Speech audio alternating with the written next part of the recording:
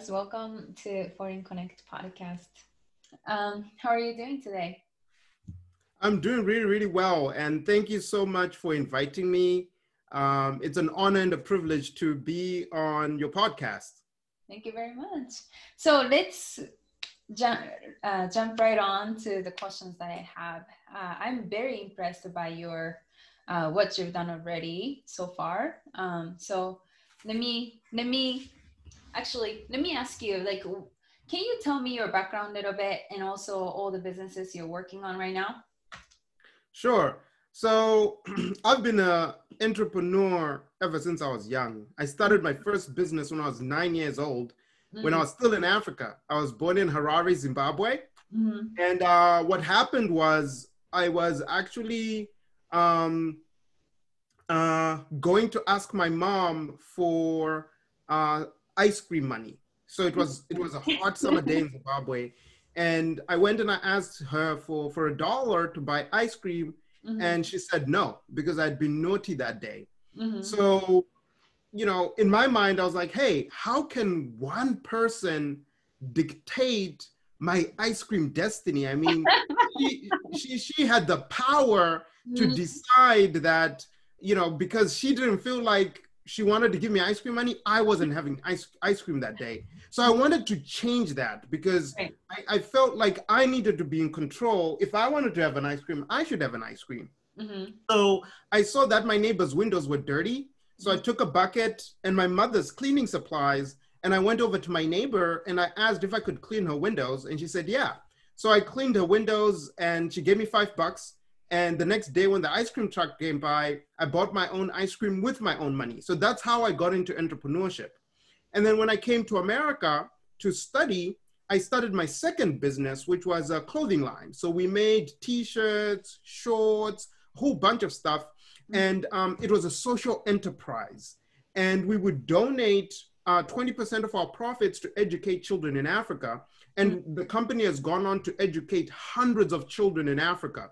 And then when I graduated, I got hired into a big Fortune 500 company, multi-billion-dollar company.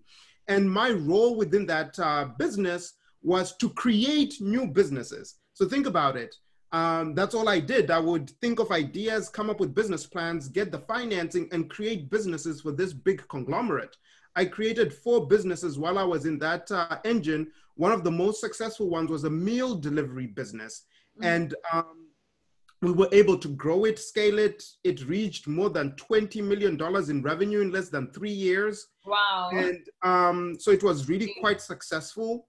And then having been in corporate America for more than 10 years, I decided it was time for a change. I was making millions of dollars for this big conglomerate, but deep inside I was not fulfilled. So an opportunity came by to start a cookie company with a social mission. So for every cookie that was sold, meals will be donated to feed people in need. And when I started looking into the opportunity, it was really attractive because I could really apply all of the skills that I've learned in building and creating businesses, but more importantly, in making an impact. And the business idea actually came from Tony Robbins. So Tony Robbins was the very first investor in the business. So he's a business partner in this project. Wow. So I then became the Awesome. co-founder and chief marketing officer of a cookie company called Nonbelievable. Wow, that's amazing. How did you get Tony to invest in that? That's super crazy. Well, it was actually Tony's idea. Oh, And really? they reached out to me, like the group that was working on it. So when Tony came up with the idea, he reached out to a guy called Michael Loeb. Michael Loeb is one of the guys behind Priceline.com, super successful guy. And when Tony and Michael did the joint venture and they needed an entrepreneur who knew how to create businesses from scratch, had food experience, but also had the social mission, I ticked all those boxes. So I just received a phone call saying like, hey, Kuda, there's a project that's happening. Oh my God. You might be interested. Come check it out. So I didn't even know who was involved at first. And then when I went over and I looked at the idea, I'm like, oh, wow, this is super crazy. I like it. And I was in this big Fortune 500, really comfortable job, earning a lot of money. But I was like, you know what? It's time for me to really go out there and do something that makes a big difference. And, you know, while doing that, I also got connected to some of these influential people. That's super cool story. Well, thank you very much for sharing. Well, actually, that brought me to two different questions. One is a little bit more personal about you, and then another one is more about the topic of like courage, building up a courage. I'm gonna go with the second one first. You said that you left this corporate job to take on to the new journey, right? Which has more to do with like creating impact, which is amazing. But like a lot of people can't gain that courage to leave their comfortable job, right? Like what was the self-talk around that when you felt like, but you know, I'm so comfortable here. I don't know what's going to happen if I leave this position. Like, what were you thinking at the time? And also when you were creating all these businesses in your previous position, like were they mainly like a social enterprises you're working on? Yes. So I'll start off with the last question. So no, the other businesses that I created were not social enterprises. These were regular for-profit entities. But even the cookie company that we have, it's a for-profit entity, but we've just decided to use our profits in a certain way, right? We've made the commitment to say like, hey, we stand for this purpose, but it's actually a for-profit business like any other business. So I think that's a key fundamental that I just want to share. In terms of your earlier question around, you know, courage and, you know, whatever, it really aligns with the message from a book called The Game of Self-Domination by this famous author that I know. But anyway, it was really all about growth, right? One of the things I've learned in life is that you do not grow when you're in your comfort zone. And I actually did a TEDx talk about it, where I really talk about growth only comes out when you're in your comfort zone. So in life, whenever you see yourself feeling like, oh, I'm in a comfortable position right now, it actually is an indicator to show you that you're not growing. So one of the key things that really came into me deciding to leave corporate America was because I had become comfortable. And it was for me a good indication that, hey, I've kind of like peaked on my growth trajectory. I've been in this company for 10 years. I've learned a lot. I've done really amazing things, but do I want to be in this type of environment for the next 10 years? No. Sometimes you have to change environments in order for you to grow. So that's when I decided to leave and put myself in an uncomfortable position, because that's how growth happens, right? So think about it, right? In order for you, like, let's say if you're working out, if you run the same 2 miles every single day for a year, are you going to be better?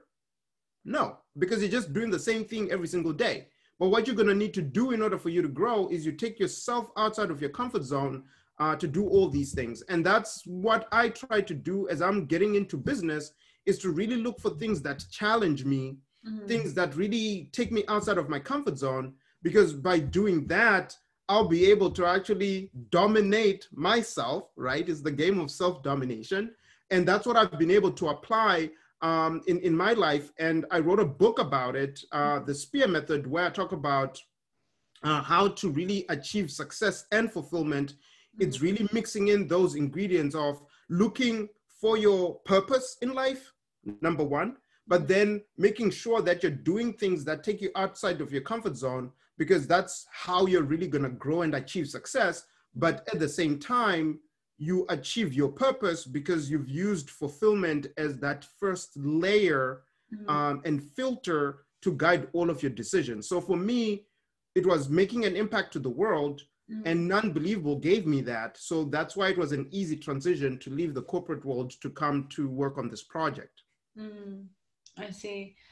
How did you come about that? Like, how have you always been that way, or were there any times in your life where you came to realization to think that? No, I think everybody, right? You're not born a certain way. Experiences shape you, right? So I'll share a couple of experiences in my life that shared me. So the first one was when I was about 7, Zimbabwe, we experienced a major drought. It was the worst drought that ever hit Southern Africa. Millions of livestock died. People didn't have food. People were literally starving to death. And with non-believable, if you look at what we're doing, we're donating a meal for every cookie that we sell. And the reason why this message resonated with me was because of the experience that I experienced growing up, you know, experiencing hunger and feeling that no one should experience what I experienced has really driven me to really want to make sure that I am part of the solution to ending hunger. So that was the first experience. The second experience is that I met a young girl when I was about 10 years old, and she was also like the same age as I am. And I asked her a question. The question was, what do you want to be when you grow up? And she looked me straight in my eyes and she said, Kuda, my parents are dead. I don't go to school. I'm just waiting to die. So in that moment, I quickly realized that dreams are the fuel that enable you to achieve great things. And having that ability to dream is super important for anyone. So it became my mission in life to help people get their ability to dream back. So that's why with my other entity, This Is My Era, we have a social mission centered around education, because we've gone on the realization through that experience that when people get an education, now you can dream to become the doctor. Now you can dream to become that entrepreneur. Now you can dream to change the world in ways that if you didn't have that in education, you don't have the confidence or even the ability to dream to do these amazing things. So it's really those two experiences that really shaped my life and my career path right now. So yeah, those were kind of like two important, turning points in my life. Interesting. Like, do you believe that education is the key fundamental for someone to have the ability to dream? I think it's one of the major ingredients. I don't think it's the only thing, right? Can I tell you a story of what I usually talk about? So it comes down to my mission with Life Up Education TV. I came to the realization that there's no purpose in life. But that's not to say that I'm a macro thinker. So I tend to look at the current state of the society from the perspective of like not only now, but of 100 years later or 100 years ago, right? Like that's a time frame I tend to look at. And that excites me more than looking at what I can achieve as individual life. And when I think about it like that, I notice there's no purpose in my life. But that's not to say that my purpose of life is to live it totally.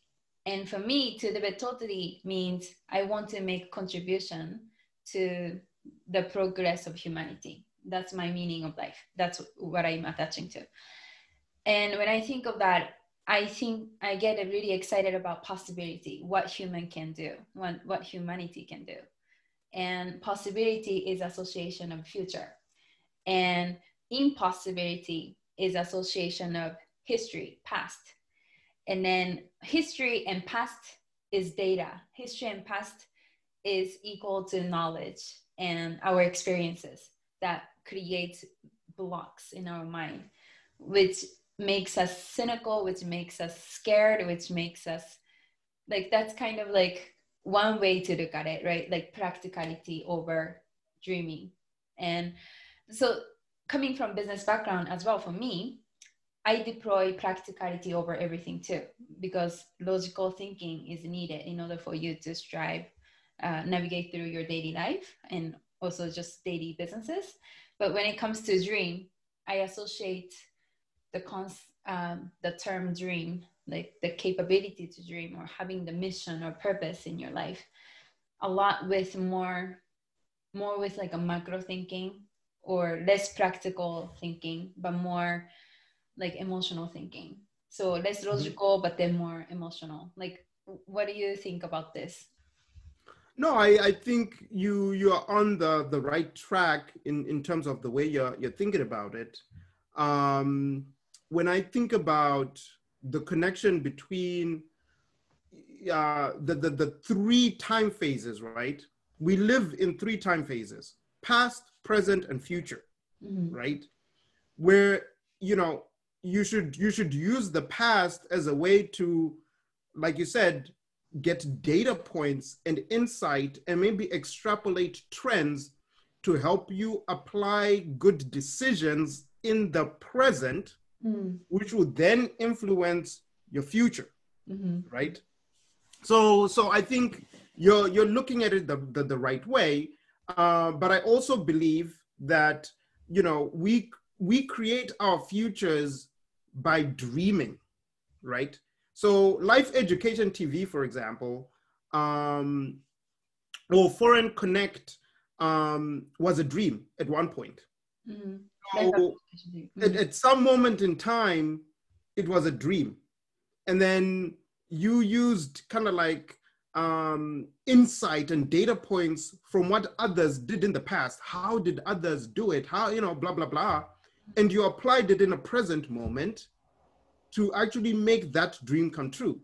So now you're, quote unquote, in the future from the day that you were dreaming about having these podcast platforms. But now it's reality, it's your present. Does that make sense? I completely agree with you. Like, I'm not disagreeing, but I just wanted to share my viewpoint of it, because I kind of like, it took me a little bit until I get to this point.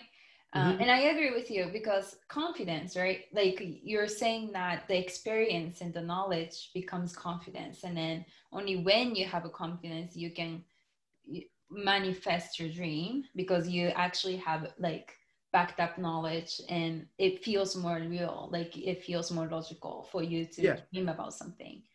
And one thing I wanted to add was that do you know the most important conversation that anybody has? Mm. Do you know what it is? I mean, talking about dream is pretty important, I think. Can you share It more? is, it is, it Mm. is self-talk. Mm. You talk to yourself Right. Mm-hmm. more than any other person in the world, and it's That's everybody. mm-hmm. When you're sleeping and you're dreaming, you're talking to yourself. Yeah. When you're sitting and you're thinking, you're talking to yourself. Right. So Mm-hmm. if you think about it, self-talk is the most powerful and most important conversation that everybody has. Now, the thing is, you need to make sure that your self-talk is empowering, Mm-hmm. right? Building that confidence you're talking about, because it can also be very disempowering. Meaning, like if you tell yourself like, oh, I'm not good enough, it's not meant for me, and you're always telling yourself that, your subconscious mind will then actually believe that it's true, because your subconscious mind will believe whatever you tell it. Mm-hmm. If you tell it that you are amazing, you're beautiful, you can achieve anything, when it comes that moment of doubt, your subconscious will tell you like, hey, you're beautiful, you're amazing, you can achieve anything, so go for it. And now you have the confidence to go do whatever it is that you need to do. So it's important to create habits Mm-hmm. where you tell yourself positive things. Mm-hmm. And from my perspective, I do it as positive affirmation. So every day when I wake up, Mm-hmm. I have a routine where I tell myself positive affirmations Mm-hmm. that help fuel my dreams, right? To paint that future reality. So self-talk is super, super important. Mm-hmm. And you should have a routine to really help guide that thought process, so that in that moment where a little bit of self-doubt creeps in, you can really pull from those, positive affirmation statements that you've built into your subconscious to help you push through. That's so important. Like, hands down. Like, once again, my title of the book is The Game of Self-Domination, right? So it's all about self-talk. I'm completely agree with you. So because part of this is also B2B podcast, I wanted to ask a little bit more business, like technical question. Let's talk about struggles. Let's talk about struggles that you went through specifically because you got involved in social enterprises. Like, and then you being the side of both, right? Like you have also funded many like for-profit businesses, and also you founded for more like social businesses. Like, were there any difference? Well, there are a lot of similar things, right? Because any business has things that you need to create that are quite similar, but there are a little bit of nuances to a social enterprise. So the first one is you now have a responsibility, right? Because you're telling your customers, you're telling all stakeholders, investors, and people that, hey, we have made a commitment as a brand to make an impact. So there's that added responsibility that comes with a social enterprise, because you've committed to making a difference. So it's now is super imperative for us to do what we say we do, and being transparent about that. So I think that's one of the key major differences between having a for-profit business and a social mission, because now you really have to do what you say you do, because as you're building a business, you want to be transparent, you want to build that trust with your customer, with your stakeholders, with your vendors and your partners, which is super important. But you also want to actually do what you say you're going to do, because that's the reason why you were founded. So in our case, we were founded to help fight hunger. So everything that we need to do, we need to make decisions based on those filters. Like, if we do X, how does it help push and influence our agenda of making a social impact in the world? So sometimes you might actually make decisions to not pursue certain good opportunities because they're not aligned with your social mission and the purpose that you've set out to do. So which that's another key difference as well, that I'll say, and it can be a struggle in balancing the two, because your question was what are some of the struggles you face, and the struggle really is balance. Like, how do you balance driving the profitability agenda with the mission? So to be able to really balance the two, it's a struggle, but it's doable. And there are case studies of companies that have been able to do it with great success. Warby Parker is a good example, where they have the buy one, give one model for eyewear. So you buy, their eyewear, they get to donate. They've actually been able to surpass the $1 billion valuation mark. So you can actually do it with social enterprises. Tom's Shoes is another great example, as well as Bomber Socks. So, the blueprint is there, and they've also faced those struggles as well, but they've been able to find and navigate their way out. So I think that would be the key, struggle that I'll say, having been on both sides of the coin. It's really finding that balance where you really balance the unit economics with profitability while you're also making an impact. Interesting. Like, were the process any difference between starting up like for-profit business versus social enterprise business? Not really in terms of formation, right? It's the same type of paperwork. It's the same, corp dev and thinking. I think the biggest difference really is the business model, right? Because now you really need to think about how are we going to price it? Because now you need to make sure as you're coming up with your pricing, you are healthy in terms of profitability, while also taking into account whatever you're going to donate as part of your profits. So that's one of the key things we spent a lot of time thinking about, and it influenced the impact partners and nonprofit organizations that we work with.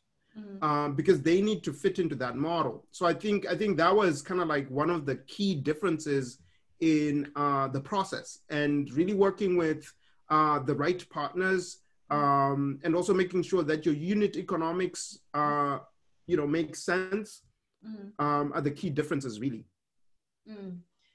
Can you go for higher pricing because of the mission? Like, is that how you price usually? There's research that actually shows that, and this is US customers, so I'm not really sure how it applies globally, that US customers are willing to actually pay a premium for a brand that has a purpose. So yes, research has shown that customers are willing to pay a little bit more for brands that stand for something than just any brand. So so it's definitely possible for us to compete based on price. I see. So I have two more questions. The first one is actually, it's going to be more personal question from now on. And what I want to ask, the first is, you shared me your background earlier, right? And there's something I wanted to ask you is, I often tell people the advantage of not having anything is not having anything, right? That's what I tell people. And what do you think about that? I think it's an interesting question, but what I would say is that when you don't have anything, it actually means that you have nothing to lose. So there's actually an advantage there, because a lot of people get stuck on, oh, I'm going to lose this, right? And that fear of losing something can actually restrict them from doing amazing things. But if you don't have anything to lose, it only means that upward is the only way you can go. You're free. You don't have anything weighing you down or any attachments that might, let fear creep in and affect your decision-making mechanism. So I actually like that quote of having that mindset of like, hey, I don't have anything. So that's actually an advantage, meaning that you have nothing to lose. So anything that you do is going to be a win. Do you think that, like, obviously, you didn't grow up in USA, for example, right? And then also you've also experienced hunger, and, you have set of experience that a lot of people who grew up in the States didn't get to experience. Do you think that definitely became your advantage? Like, was there a role? Your background. I wouldn't use the word advantage, so to say, but I think it has helped me bring diversity, a diverse way of thinking to the table. And it's a unique way of thinking that, mixed up with other people from other cultures and other experiences, you now have a very comprehensive look. So, for example, you grew up, in Japan, and your experience. So imagine you then working with someone who grew up in Africa, and someone who grew up in Europe, and someone who grew up in America. Now, having the best of all the worlds, it actually makes the team stronger. So what I can share is I do bring a unique perspective to the table. And I also do value that my perspective alone is not the best, right? But it's different. And I think that you should appreciate that. And then other people also bring unique experiences to the table. So I think we all need to be open-minded about learning from each other, but also bringing our experiences, and things that are unique about us to the table.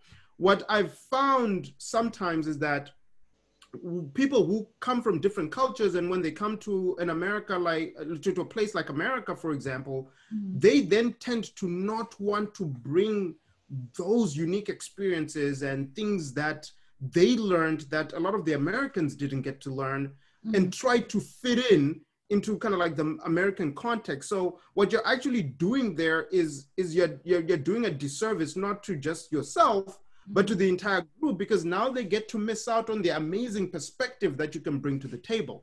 So I do believe that everybody is unique and you have something to give and contribute, and you should not be afraid to bring that uniqueness, because it's only you who can bring it. So every day you need to show up and show your uniqueness, because that's how you add flavor and value to life. And as they say, variety is the spice of life.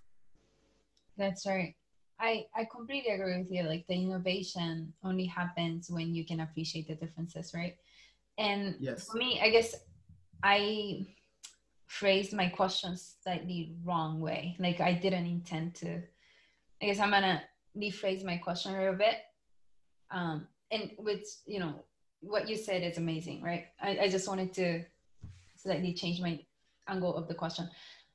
So when I said about advantage, right? Like not having anything is actually your advantage. We touched on like you have nothing to lose, right? Like that's a courage, that's an edge that you can gain from that state. But I want to talk about mental strength, right? Like, do you think that not having anything allows you to be stronger, or look at things from more like grounded and then perspective of gratitude? Like, do you believe that? Can you I like? believe it's all down to the person, Okay. right? Mm-hmm. Um, Not all people who have nothing, you know, get to build that mental strength. Some people, it actually defeats them because now they feel less confident and they feel like they're nothing, and it eats into their self-esteem and self-worth. I think it all comes down to the person, because there's some people who have it all, but they're miserable. They're miserable billionaires out there, miserable millionaires. Right.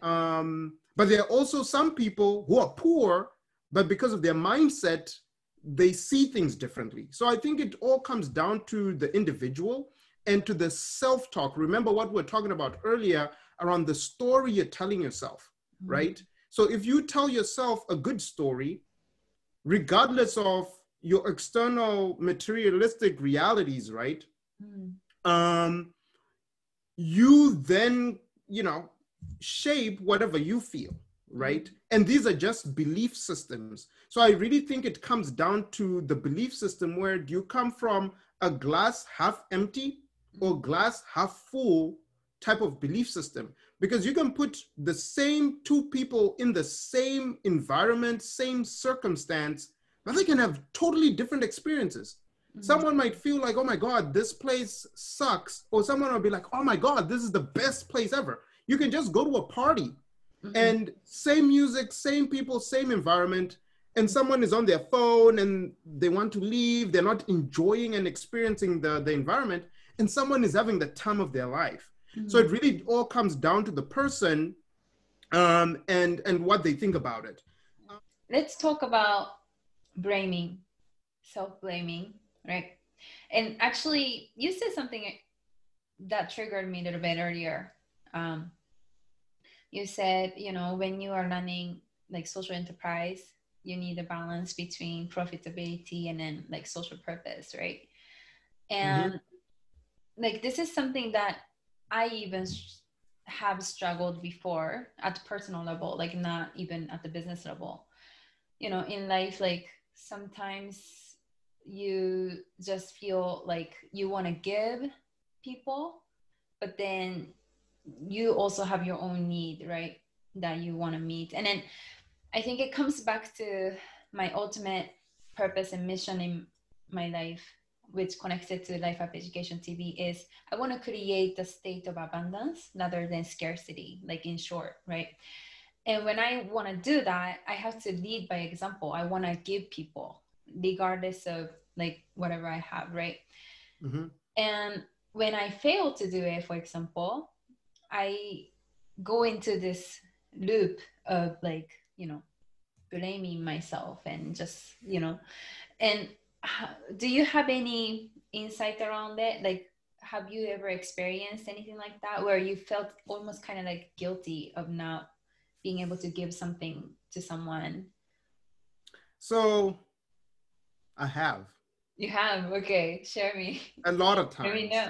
know. Okay. How did you? So I came from a, lower middle class family. My parents couldn't afford the opportunity, like they couldn't afford to pay for my American education. Mm-hmm. So I had to get scholarships, right, in order for me to come to America.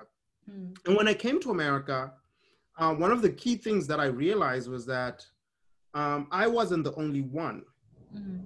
who wanted to come to America. There are millions of Africans, Asians, South Americans, like so many people from all over the world who want the opportunity to come to America to study.